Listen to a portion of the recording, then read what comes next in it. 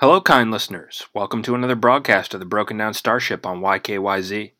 Today I'd like to discuss a bit of science fiction that some people actually think is science fact, the Flat Earth Theory. This is part 3 of my series on this, and in this episode I'd like to talk about a small, little-known facet of the Flat Earth movement that has been included in their doctrine pretty recently, and that is this.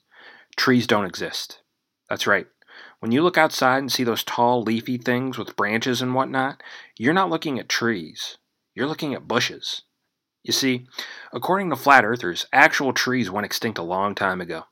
Trees used to be huge. I'm talking redwoods on steroids huge.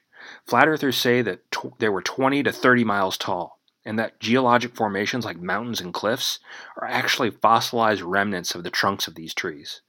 At some point, these trees were all destroyed. How? Well, that part's a little murky, like a lot of these theories. No one knows the answer.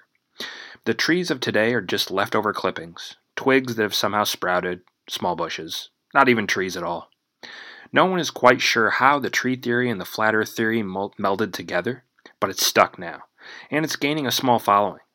And this is a very strange world we live in, and the people in it, even stranger. Thanks for listening.